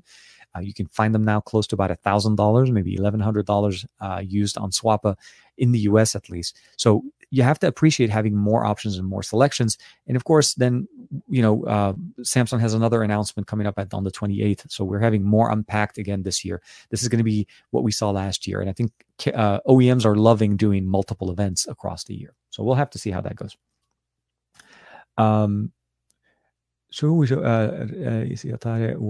Okay. Okay, so Majid's asking me what is my main daily driver right now, and what do I think about Huawei, basically, especially in the market right now. So primary smartphone that I'm using is the Mi 11 Ultra, so that's the main one that I'm using. I also have my SIM card in the Red Magic 5G that I'm playing. So it depends on where I'm using there. The 9 Pro is also my device. So as soon as I'm done with the Red Magic 5.6, I'm going to be switching back to this one. So I usually run 2 smartphones. But as far as the Huawei situation, there hasn't really been that much improvements, any really change in the conversation. We are seeing more like the new P series is going to be coming out very soon. Obviously, that's going to be their new camera system. So there's definitely going to be conversations going on. But as far as actually overall performance, the studios, I think I still need to kind of get around to doing that video as well. I have the Huawei Studio headphones, and I need to kind of finish that video as well. So hopefully soon. And I hope that kind of answers the question that you're going for there. Let me see here. Davin, here's so how is the P40 Plus? Do you still use yours? So unfortunately, I don't. They took that one back. So I think the Pro Plus, there's the Pro Plus. The approach to what we got there. It's a very solid performing smartphone. Battery life was great. The display is very nice. The camera system is very nice. But I think overall, what ended up happening for me is that at the end, after installing, so we had the ability of installing Googlify. Hopefully, I'm saying that correctly. I did a video for XDA where we were able to sideload Google Play services onto the P40 Pro Plus. No, the P40 Pro, not the Pro Plus. The Pro Plus, I couldn't do it because of a software limitation at the time. It may be fine now, but at the time, that was a concern. So I posted that video over. And of course, the overall performance got way more, it became more functional once you have Google Play services. As a smartphone, though, its cameras, there was no question. Huawei has done their homework, the improvements for the 4K capabilities. Finally getting 4K 60 across on the different lenses. It's a big move, especially when you get into the smartphone there, especially with Huawei. So definitely a very nice one. Unfortunately, I do not have that anywhere. I don't have that device. Let me see here. I haven't bought a phone on Swappa yet. Chemi, okay, so Chemi said, I haven't bought a phone on Swappa yet. Busy and contemplating for me lately. You know what? Swappa's overall performance as far as smartphones, it's definitely a lot better than eBay, and you could definitely trust the support from their staff if there's any issues with your sale. And you're able to find some really decent deals there as well. You are also able to negotiate, which is very nice. That's something that's different than what we get with eBay. Typically, not as much negotiations going on. Khalid Chain saying is, good morning, TK. It's evening here in Scotland. Hope you're doing well, and everybody here as well. Definitely. Khail. Sorry, I said Khalil. I made a mistake there. Yes, definitely. DTS jumping back. Hey TK, if Google go with a custom the Whitechapel SoC, do you think it will affect Android updates on Qualcomm? So it's going to be something that is a little. Actually, we'll take that back. Okay, so there's Android updates are pushed in two different forms. There's the source, and then there is what Google releases on their smartphone. So the Android version, the version of Android that runs on Pixel is not the version of Android that Google sends over to other OEMs. There's the base, there's the AOSP that everybody feeds off of. So Android is, Google starts there, and then they build on top of that to release their version or their custom version for Pixel. Now, most people refer to that as stock Android because it seems to be the closest one to it is the vision of what the primary version. This is what Google envisions their version of Android to run. So those little customizations, the camera app, the dialer, all of those little things, the Google Play services, AOSP doesn't have those. Those are the things that typically come out there. Now, will having basically Whitechapel be as a SoC for the Pixel 6 affect that? I feel like it doesn't really affect it as much, at least within the last generations of Android, like 10 and 11, I want to say. OEMs have been working with Google a lot earlier in the fold, in the conversation. So an example would be this. There's a very good chance that next month, in about a couple of weeks or so in May, that OnePlus will be releasing their first alpha of Android 12 for Oxygen OS. And that's typically how it goes. Color OS last year, if I'm not mistaken, they announced ColorOS 12 on the same day, ColorOS 11 on the same day as Android 11 became official when it came out of beta, because they were testing it before. So I don't think that's going to be an issue. The release of software updates from like OnePlus, Oppo, Xiaomi, Vivo, all of the other carriers or OEMs, it's just going to be consistent. There will not be any big issue there. As long as their involvement doesn't change, I think that'll be still a very good conversation. So yeah. My real name. My real McDaddy. Oh man.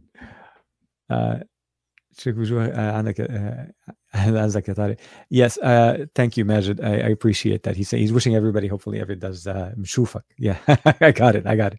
Mshufak. Yeah, no, definitely. Always appreciate TK. Let me see here. I think I may have missed a couple of comments here. Here. Sabaho. Taki Touch. Hey, man. Sabaho. Ahlan wa sahlan.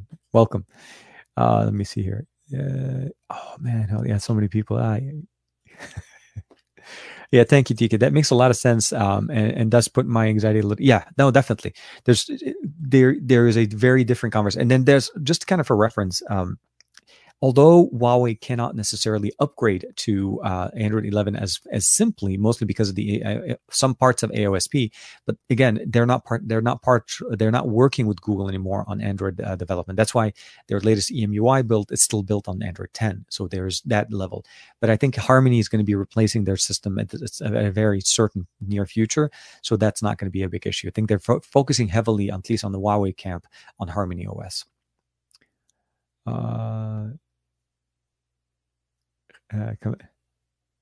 هلا اهلا وسهلا.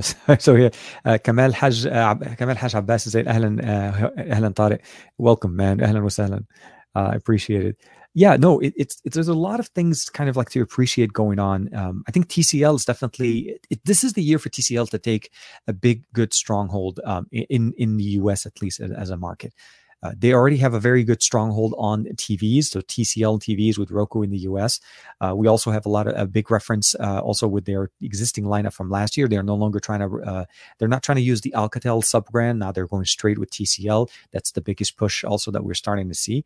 And they have a very good existing relationship with carriers. Now, I do notice though that it seems like TCL's approach, or at least global market approach, it seems like the US is the last market to release the 20 Pro.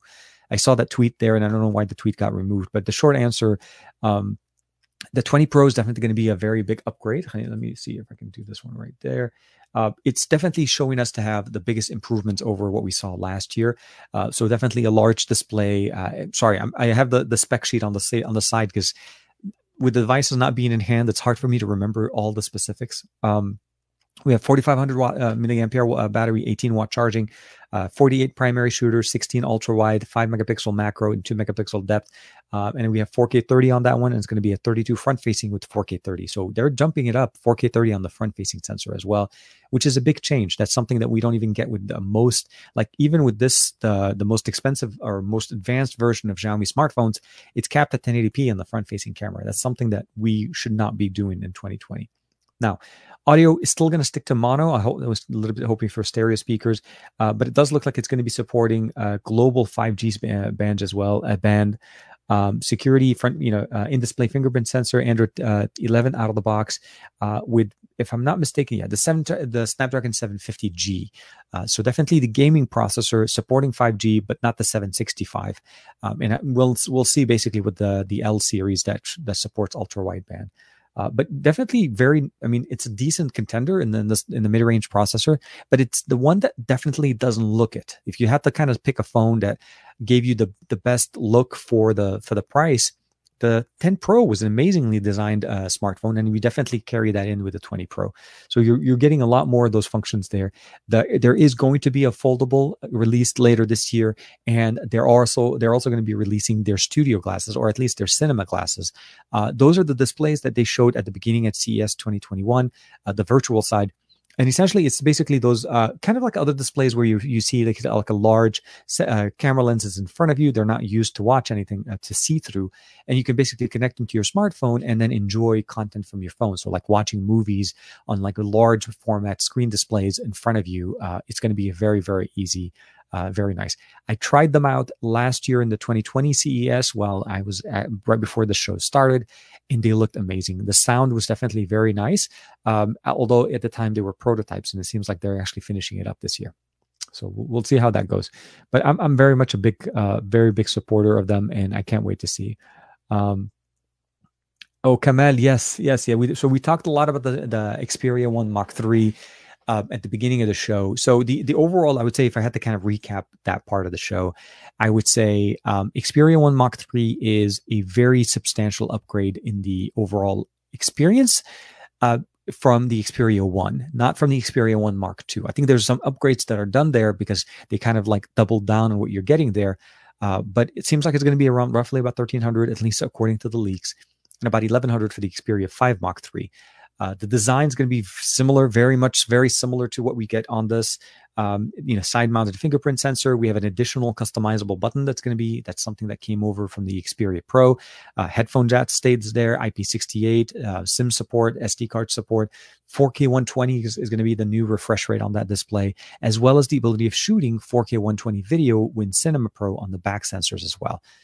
The other improvement there is the new focal length for the telephoto lens, because of the moving elements in the telephoto sensors that now is mounted sideways to the phone as opposed to being straight out. It's going to be a sideways mounted sensor. And we're going to have basically 16, 24, 70 millimeter, which is similar to what we had last year. But now we also have a dedicated 105 mode. Now you're still able to do the scroll all the way up to 200, but that's different. When you're doing that, that's usually some digital zooming. Having a standard focal length, that means at 105 now the images are going to be very clear, as if you have a 105 millimeter lens sitting on the back of your phone. So yeah. faster charging, and I mentioned also the updated internal application for the camera app, a whole bunch of different things. There's a lot, and then 5G, of course, all across their lineup. I know that the One Mark II European model supported 5G, but this one will support 5G, at least in the US for us as well. So yeah, hopefully that kind of gives you the big kind of rundown back of that one as well. Let me see here. So the Xperia 5 Mark 3 TK, I'm in love with it. Really excited about the comparison of those. So yeah, the 5 Mark 3 is definitely it's the smaller of the two. So from a form factor, definitely it's the one that will probably most appeal to many people. It still has a very beautiful display, 1080p 120, which is similar to what we saw last year. But you're getting the benefit of the lens system that we have in there, the charging, the HS power control, all the optimizations, minus the 4K 120 display that we had on the One Mark 5, One Mark 3. So I think Jermaine is really very big supporter. If I'm not mistaken, Josh also, or I think is a big fan of that as well for the Xperia 5 Mark 2. It's going to be a really good selection of options. They're releasing both smartphones, and I feel like both are well-rounded now. Where last year I would have probably said the Xperia 1 was the Mark II side, at least. The one was great for content creation and content consumption because of the display with the 4K panel, and I felt like the Xperia 5 was great for content creation and gaming. That's the focus level. Now they're both very well rounded, and they're going to be coming out both in summer. But I have a feeling, or at least one also kind of supported that on Thursday.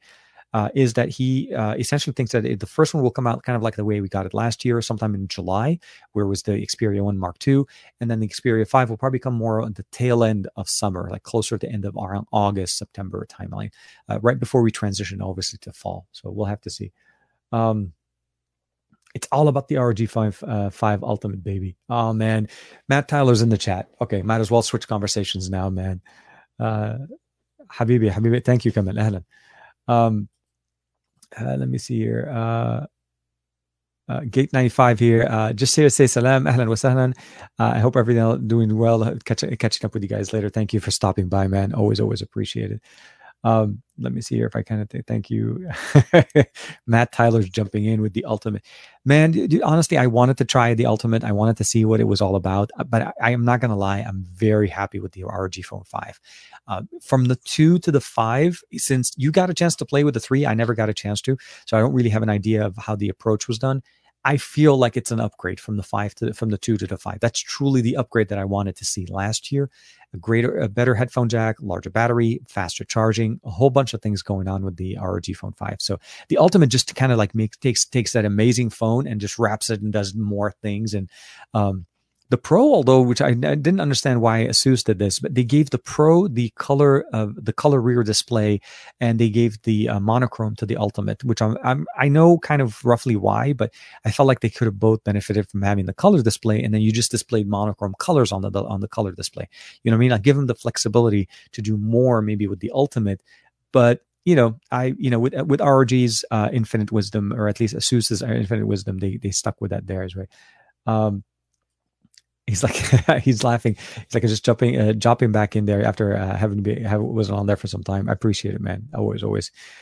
Chemi's jumping back in with a question here. TK, besides the updates to the besides the update of the Oculus to 120 Hertz, is there something you're waiting to see this year as far as VR or AR? Actually, more of the wearable glasses, the AR glasses that we saw announced at CES. Those are the ones I'm really more looking forward to. Although I appreciate having faster refresh rate on a VR headset, obviously for gaming and that experience with the Quest, and of course with Oculus's updates as well. I actually still like the first version of the Oculus Quest. I didn't really find a big issue or big reason for me to jump over to the next generation. Wearable AR and VR glasses, those are going to be, I feel like, the next level. Why am I interested in glasses like this from Razer is because this is the area, like, we have a smartwatch. So we have a really well-defined ecosystem for smartwatches, and we have so many selections to be able to look at. Glasses, we had a spike at one point where we kind of saw, I think Sony was going into them. We saw, if I'm not mistaken, I think Nord. We obviously, the glasses by Nord, but those North, I think they kind of went out. since Google bought them. But we've seen like at different generations, but we haven't really been seeing them very much mainstream push. At Qualcomm Summit that I was able to attend in Maui a couple of years ago, I think 2019, we saw a lot of different options. So AR glasses, definitely more so than VR, because Quest kind of demonstrated to us that VR doesn't need to be tethered. We can have very powerful VR experiences with helmets or headsets that are outdoors, away from PCs, not tethered. And I think that's what I liked about them. But AR is the next level, the ability of getting augmented experience through your glasses that we normally have to wear. For me, I wear them all the time. So if you don't wear glasses, obviously the conversation changes a little bit. But if you are, or if you do, this is definitely something that would benefit your, I would say, basically overall experience and user experience there. So I'm looking for a lot of those things as well. Aditya, TK started on time today, so we can do Davin Davis. I like that. I did kind of start on time this time. Yes, actually, I'm going to say I'm going to pat myself on the back. I was surprised I was actually able to, because typically what will end up happening is that in doing something and so on, and I'm not going to lie, literally the last thing I end up doing that usually ends up pushing me all over the start to by a certain amount of time is I end up having to go make either from making my coffee or from making my drink. That takes me into another place where just getting ready for the stream, it was so easy this morning. I set up everything and turned on, tweeted about it, and then boom, we were able to start. So very, very, very nice. George Brown is putting in there. Okay, so actually that's a great question, George. So let's bring that up. So George Brown's asking commenting says, I'm concerned with the selfie camera on the Xperia 1 Mark III. I just hope it's better than the 11. So I'm assuming you meant the 1 Mark II. So from what I've been told, at least on paper, it's the exact same sensor. Is it better? Is it different? We won't know much. Sony hasn't really been talking about it too much. I can say this much though: from the 1 to the 1 Mark II, it really didn't change much. It's very much the same experience. Video calls, everything like that normally uses video sourced from that camera is going to work perfectly, or not perfectly, but will work well for those type of experiences. It seems like Sony's doubling down on an alpha experience. It essentially is trying to bring their DSLR, their SLR camera experiences onto their smartphones, and those engineers are always going to focus on the primary sensors on the back because that's where they've done all their work. I don't think Sony's focusing that much on the front-facing experience. Now, they did do something slightly different, though. They upgraded the default camera app, or they're calling it the Simple app now, to be more in tuned or integrated into some of the functions that we get with the Camera Pro. So hopefully better processing can be done on the 8-megapixel front-facing camera. So maybe we'll get better images. So there is a little bit to be said there, although sensor is the same. Experience may be different. So that's what I meant to kind of summarize there. As far as some of the other options, I didn't get a chance to get an answer from them as far as if they are going to be pushing some of these updates, like the updated Camera Pro to push down to the 1 Mark II or the 1. But more than likely, typically that's what we end up getting, like what we get the 4K 120 that came on the Xperia 5 last year. Did come over on the Xperia 1 Mark II with the Android 11 update. So very much a possibility. And they've actually updated the Xperia 1 Mark II after Android 11. I actually received another update very, very shortly after. So they're working on it. So hopefully we'll definitely see that as well. Taki Touch is asking, is OnePlus 8T still worth it or not in 2021? So there's a difference. So here's the thing: the 9 and the 9 Pro, now that they're out, and we're obviously able to see what are the differences. So the OnePlus 8 and the OnePlus 9 and the 9 Pro are in a way better than what you get with the OnePlus 8T. But that doesn't really take away from the OnePlus 8T as much as we want to say.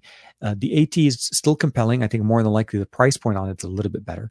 You're still benefiting with the 65-watt charging because the technology was introduced with it. You have the 1080p 120 hertz refresh rate display. You're not going to get the QHD, but again, for gaming, it's going to be great. Large battery, optimization of Oxygen OS, all of those things that you typically expect from OnePlus. So I think it's a very, very solid device. I mean, there's always a case, and I'm always a proponent of that, to try to give you a flagship, like a 1-year-old flagship. It should still be holding its own in the year coming out. Now, I agree the 8T may not be the 8 Pro, but if you really compare the benefits that you get there, the features that you get there with the speed of charging and the optimizations that are done there with Android 11, you're definitely going to get a very good experience. So for sure, if you're able to get a good deal on an 8T, I would definitely jump on that. If you want to go as far as what they have with the 2021 right now, I feel like the 9 is a decent contender. The 9 Pro obviously is going to be the biggest change there, but they kept the same wide angle lens on both. In the US, at least, the 9 has wireless charging. There's a lot to be said about what you're getting there. So yeah, definitely, I'm with you on that one. TK, okay. So Dominic Wong is saying, TK, I figured it out now. It seems to be YouTube is crashing in Firefox at 720p because it's fine in Chrome. Definitely something wrong with Firefox. And speaking of which, thank you for. Well, I'm glad you were able to figure out. Let's start it there. There was an announcement, or at least an email that I got from Amazon letting me know that the Firefox browser will no longer be supported on Firefox on Fire TVs or Fire devices, essentially from Amazon, and that they wanted people to switch over to the Silk browser. So I'm not sure if there's something going on with Firefox at least. But yeah, I would never imagine why YouTube would work better in Chrome than any other browser. It's I'll let you read between those lines. I think that'll be the best way in there. George Brown said, "I'll be happy with a selfie camera with 12 megapixels, 4K 60 recording. It's enough for me and for my needs." I agree. There's no reason for it. I mean, so obviously we want to have a bigger sensor here. 8 megapixel is not. They're not trying to give you like that. Some other manufacturers will put, like 20 and 32 megapixel sensors, but then all you could do is 1080p and not even 1080p 60. Yeah, I'm with you. Sony, my hope is that Sony does push a little bit more on the processing and improves the experience on the front. Although with that sensor, when what we've seen it being capable of doing within the last couple of years, I am imagining not that much has been improved. Maybe some software tuning. Again, the camera app being changed from the default to having a simple mode of the Camera Pro, it will definitely do some improvements, some optimizations for us there. So I definitely appreciate that there.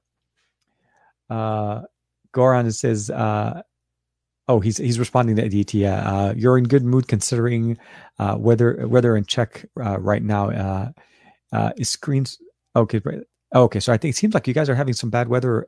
So the screen brightness is supposed to be a little bit better. Yes, they did say that the brightness level was going to be a little bit better, but I'm not sure how it's going to be with 4K 120. We have to keep in mind it's a new panel. There's that type of experience. I'm hoping it's better than what we had with the Xperia 1 Mark II. Juan and I talked about that on Thursday as well. Thursday as well. George Brown back is saying is.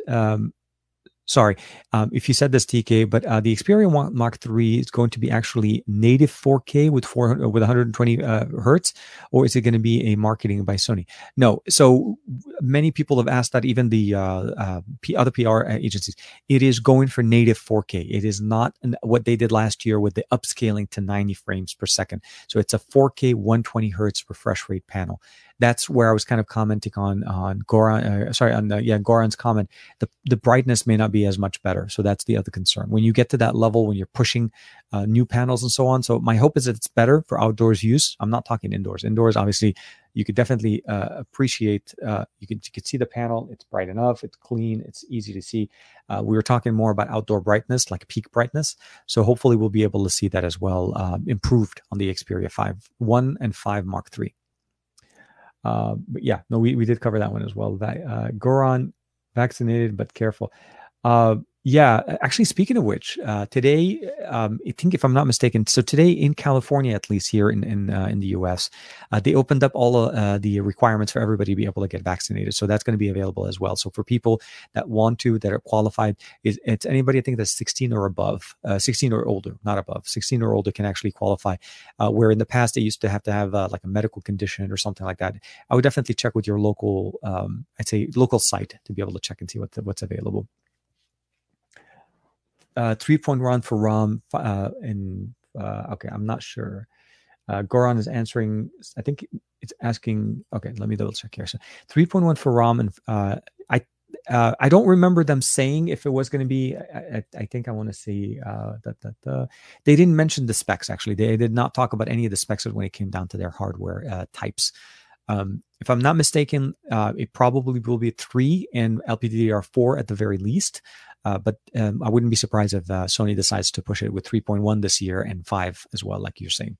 So we'll have to see what they show. But I remember in the release or in the information that they released, they were not specifying the specific type of RAM and storage that they're using. Yes. So Goran, of course, yeah, that vaccination that's partially part of the answer, but masks will need to stay. Trust me, I deal with it all the time. My beard's always like this. As you guys saw some of the pictures I did with the Me 11 video, it yeah, I got bent beard the whole time, so I got to trim that on a little bit more. Uh, Davin Davis, yes, I think we're hitting that time of the show. It is that time. Actually, oh wow, what an hour and 48. Okay, so obviously, as hope you Aditya saying, I love that one. Aditya saying, hope you and Mrs. Bacon get a convenient date if you plan on getting it as well. Definitely. And I think I want to be able to. I want to be able to get back to some type of normal. I don't have a problem with it. I think it's more about just go with what works. And I think, obviously with the one that goes the most amount of history, there is a little bit of concerns going on with some of the options available. But yeah, for sure. So it is, by the way, that time of the stream. As usual, I always like to say it, if you guys get a chance to go ahead and drop in the hashtag TKception in there, and we'll go ahead and start getting kind of like wrap. It's a little bit of the wrap up, but it's that time of the video. And I feel like seriously, if there's ever been a mark that always works, that allows me to finish around the 2-hour mark so that we don't go over and make it into a consistent type of an experience. I always feel like you guys always keep me in check. So I like that. And I like that very, very much. No, I like Dominic is saying, TK, you need to shave it. So here we at the end. Doesn't work with beards. No, it doesn't. The N95 is not a friend to any beard. Like seriously, the amount of like when I go out and I see dudes with beards and they're wearing the mask, I feel for them. And I've seen people that have even longer beards. Like it's seriously like this totally changes it. And of course, you wear it for an extended amount of time, your beard kind of creases. So yeah, for sure. With that being said, as usual, as always, always, Dominic, thank you very much. Having the same megapixel count as the previous gen. So as we're getting the comments in there, I'll jump on that real quick, George. So I have no problem with the sensors that we had last year and having them go over to the new sensors on the 1 Mach 3. The reason behind that is they're large sensors to start with. The image quality coming out of those lenses are beautiful and very nice, as long as you're composing it correctly. I'm not talking auto mode. I'm talking about like using camera mode and using into priority shutter mode or aperture shutter mode. You're able to customize the experience very well. The third lens that we added with the new 2 separate focal lengths is a big change in the sense of what you normally expect from a telephoto lens. You no longer have one focal length. You have 70, 9, so you have 16, 24, 70, and 105. That is a very big change for any smartphone. So no issues at all. Hopefully the processing gets a little bit better also in their auto mode or their simple mode, which essentially is a simpler mode of their camera pro. So definitely a lot of things to be appreciated there. But with that being said, I think it's that time of the day. Let's go ahead and share the screen. Let me see here. Who's first? Who's on first? No, who's on second? I'm just kidding. So we'll go ahead and start it up. Aditya, of course, starting us off with on the right foot. Let's go ahead and do share screen. And now, yes. Thank you very much to everybody. Aditya always starting us off, TKR Bay, TK Alpha Bay, TK Hipster Bay, of course, as usual. And then, of course, TKception. Thank you, everybody, for hanging out with us, of course. Davin Davis, as always, as well. Stay safe, all. Chemi Torres, big supporter, long time fan, and a big friend since since our Germany times. Rinesh, of course, thank you very much. Dominic Wang, of course.